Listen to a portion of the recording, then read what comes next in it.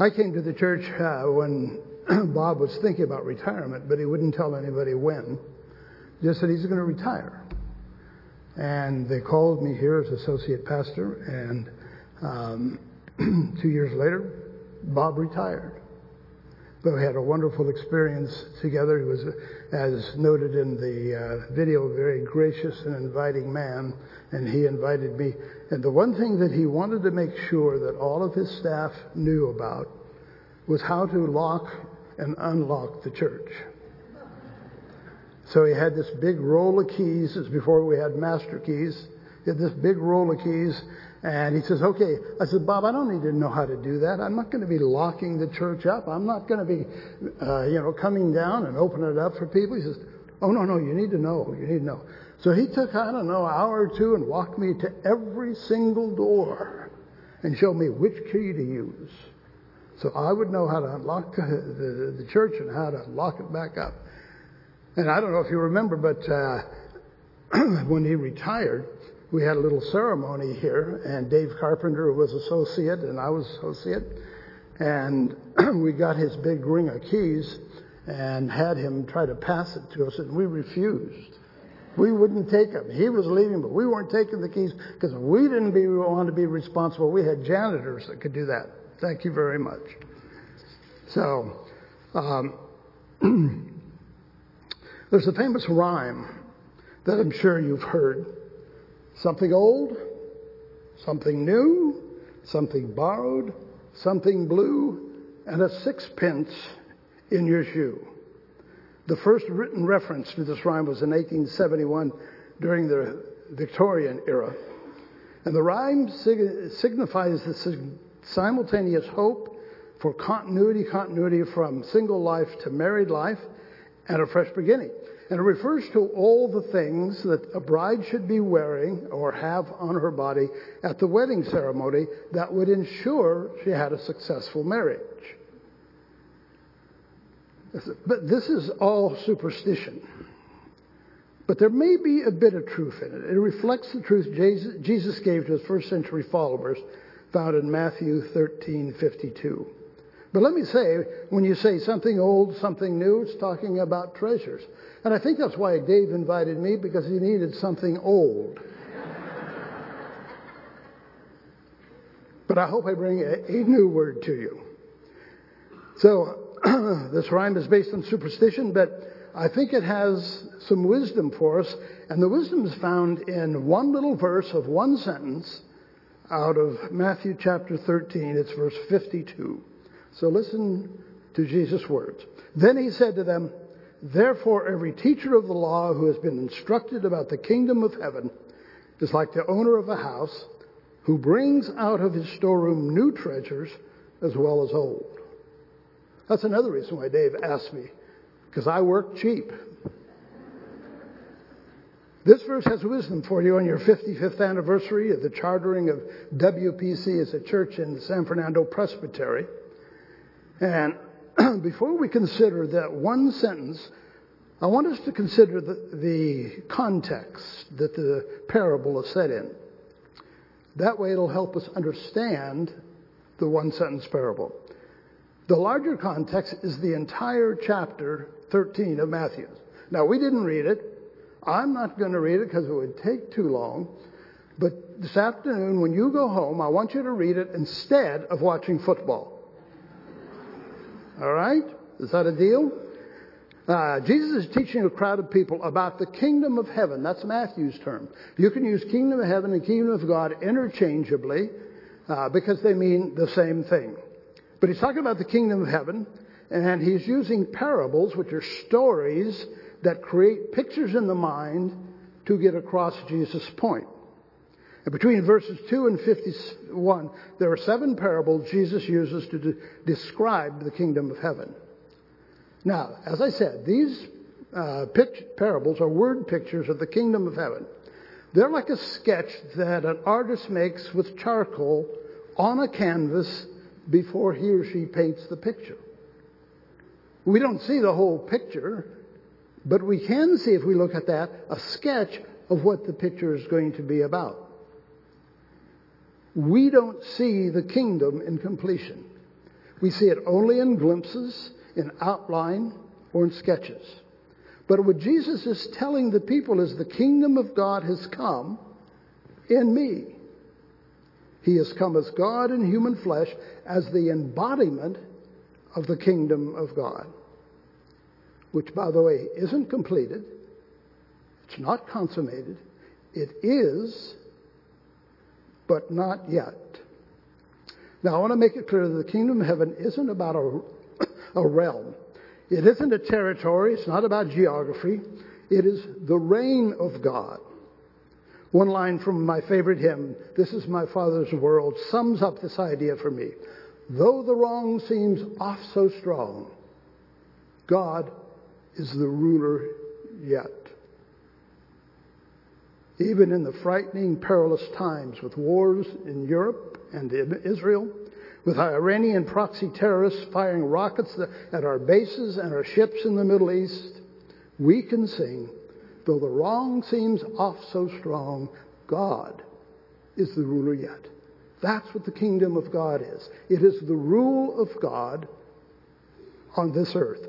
But it's not complete. It's not final. It's just starting.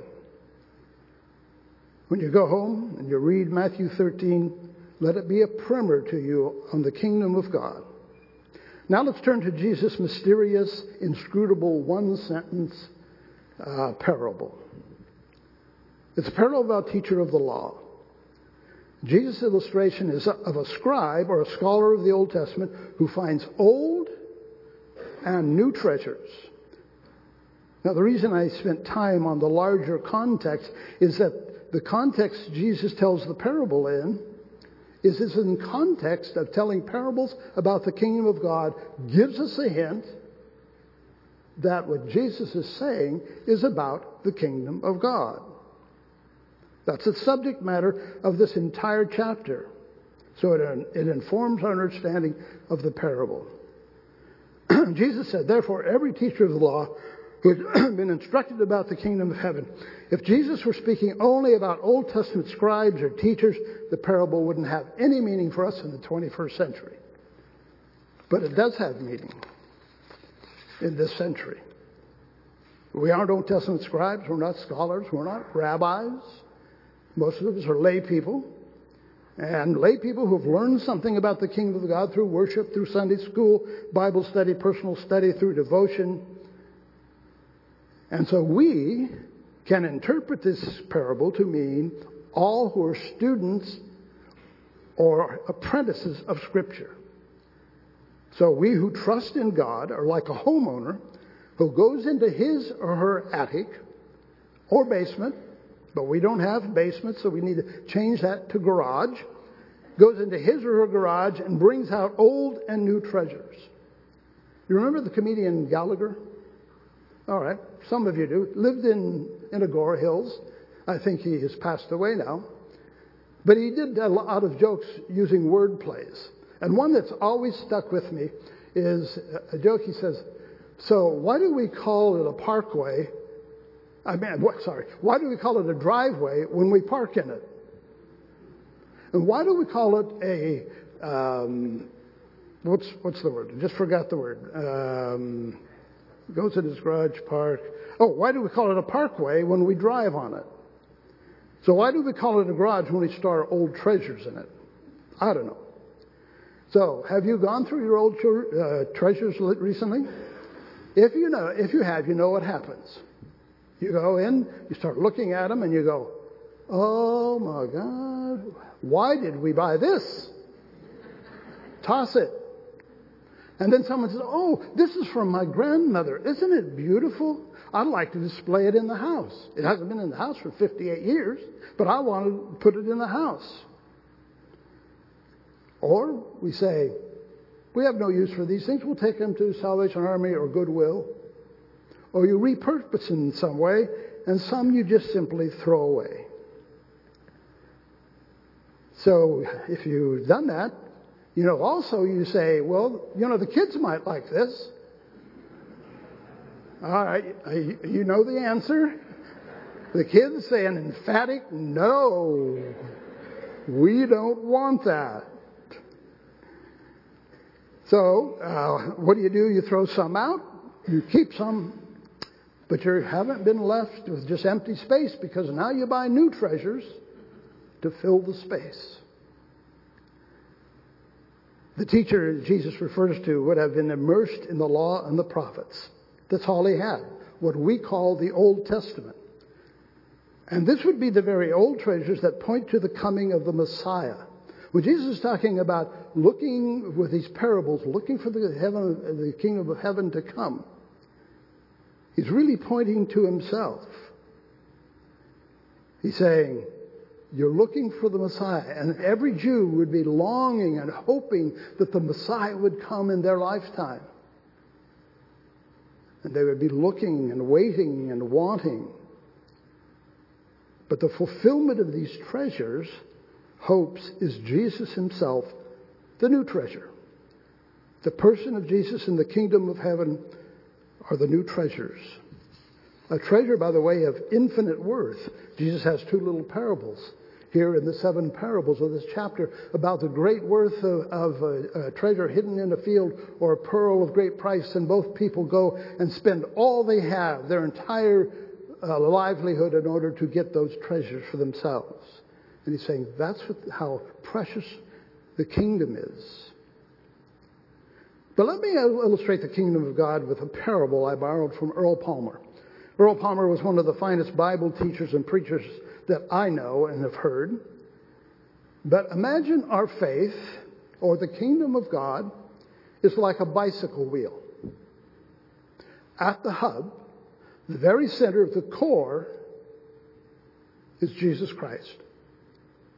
And then you have spokes. All those spokes are the ministries and programs of the church, taking the message of Jesus to the rim, and on the rim is the tire.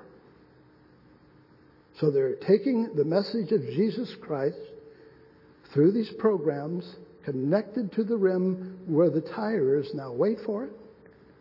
Wait. Where the rubber meets the road. Yeah, you can groan. That's all right. So that's kind of what the kingdom of God is like. But what happens if you remove the hub? Falls apart. There's no wheel. Or what if some of the spokes get broken or loosened? The bike begins to wobble. Take too many out, and it's gone. Jesus Christ is the hub that holds the entire faith together. And if you remove him, the hub from the wheel, it all falls apart. As you enter the second half of a century, I would encourage you as individuals and as a church to examine and evaluate the spokes and determine whether or not they are firmly and clearly connected to the hub, which is Jesus Christ. If they aren't, remove them. And look for new treasures to replace them. Now, there's another way to interpret the parable, and it's this. I take it to mean that we appreciate and we celebrate the past. It's a treasure, but we don't live in the past. To remember and understand the past is essential. I hope that all of us here are learning from our foibles. So the past is important. And we not only remember it, we celebrate it. Because it's great things, and you have a lot to celebrate here from your past. But you don't live there. You live now in the present.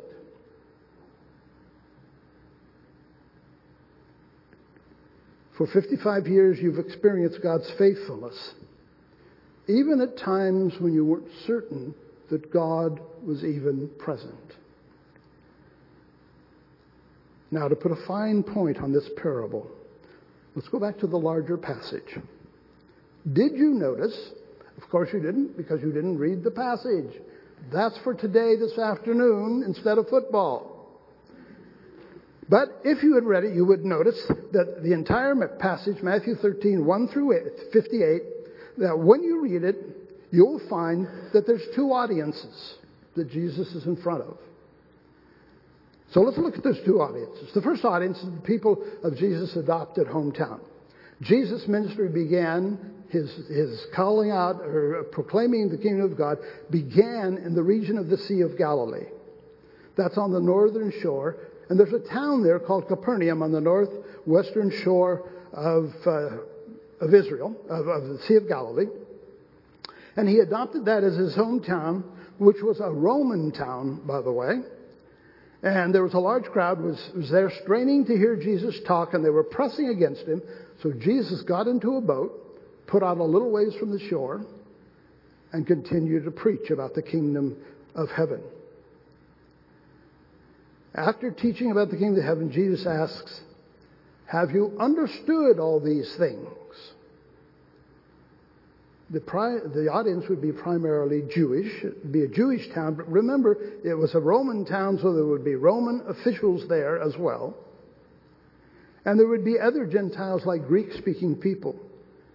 And so Jesus asked to this mixed crowd of Jew and Gentiles, "Do you understand all these things?" And their answer was yes. An amazing answer given the circumstances. Now let's compare it with the second audience. The second audience is the people of Jesus' original hometown, which you know is Nazareth.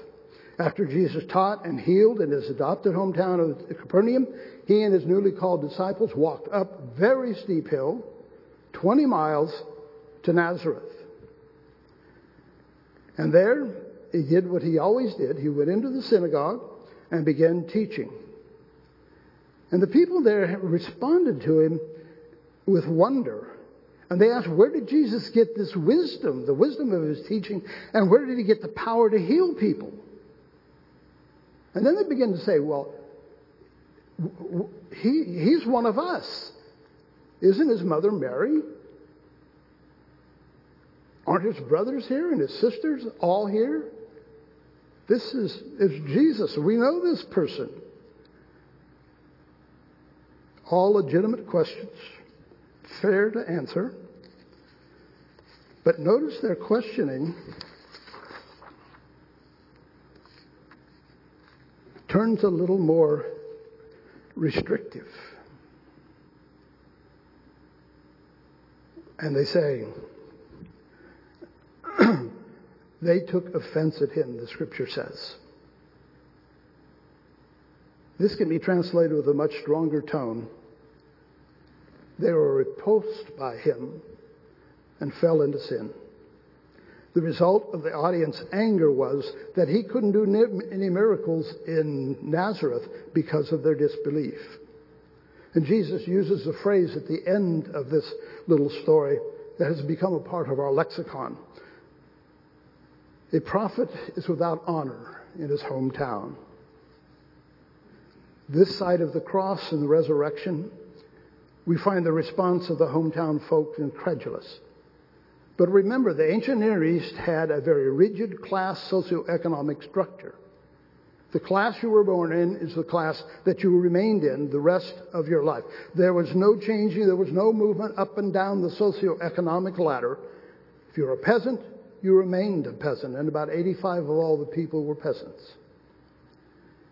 Once a peasant, always a peasant. There were no Abraham Lincolns who went from splitting rails to becoming one of the greatest presidents of the United States of America. And the audience is wondering, who does this Jesus think he is? He's one of us. He isn't better than us. He comes in giving us all this wisdom and healing people. No, he's just one of us. The people of Nazareth were captured in a rigid structure that they knew they couldn't escape, nor could Jesus, they thought. So I hope you're not like Jesus' hometown folks, who in effect were saying, there's no future for us. We're stuck here where we are. Life goes on as it always has. Or I don't believe God can or will or is doing something new in our midst. It just doesn't happen. One of the important lessons in the 7 parables is the kingdom of God, His rule, comes in unexpected and surprising ways.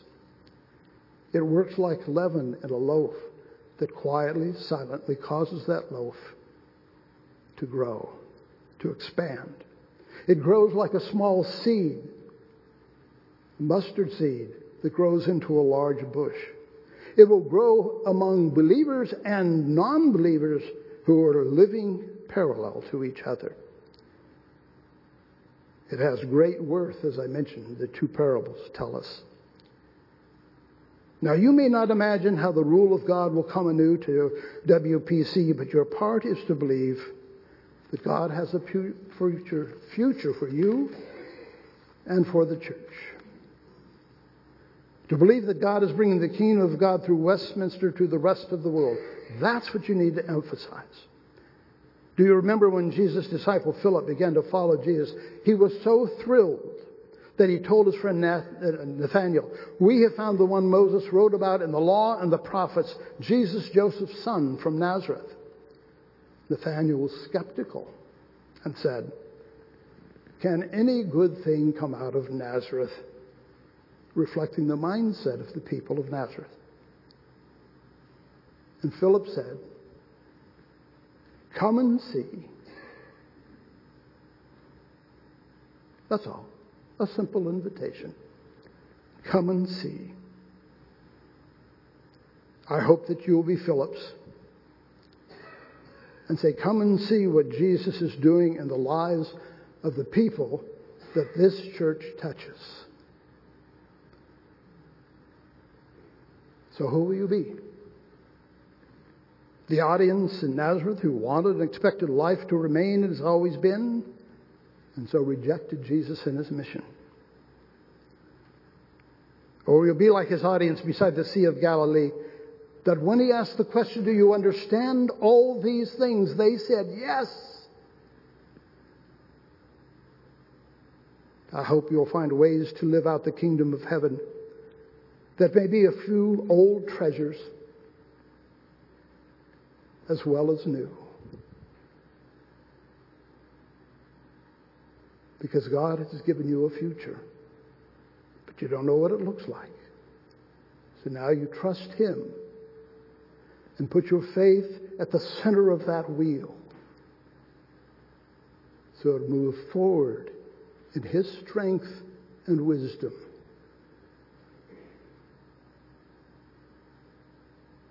Amen. And let us pray. Loving God, we turn our hearts to You. In thanksgiving that You have called us to this place, help us to see the old treasures and keep those that lift up Your name, and then find new treasures that define a new way of being the church. So, Lord, we're thankful that You're with us here in this day, and we give You thanks for Your word. And we pray this in Christ our Lord's name. Amen.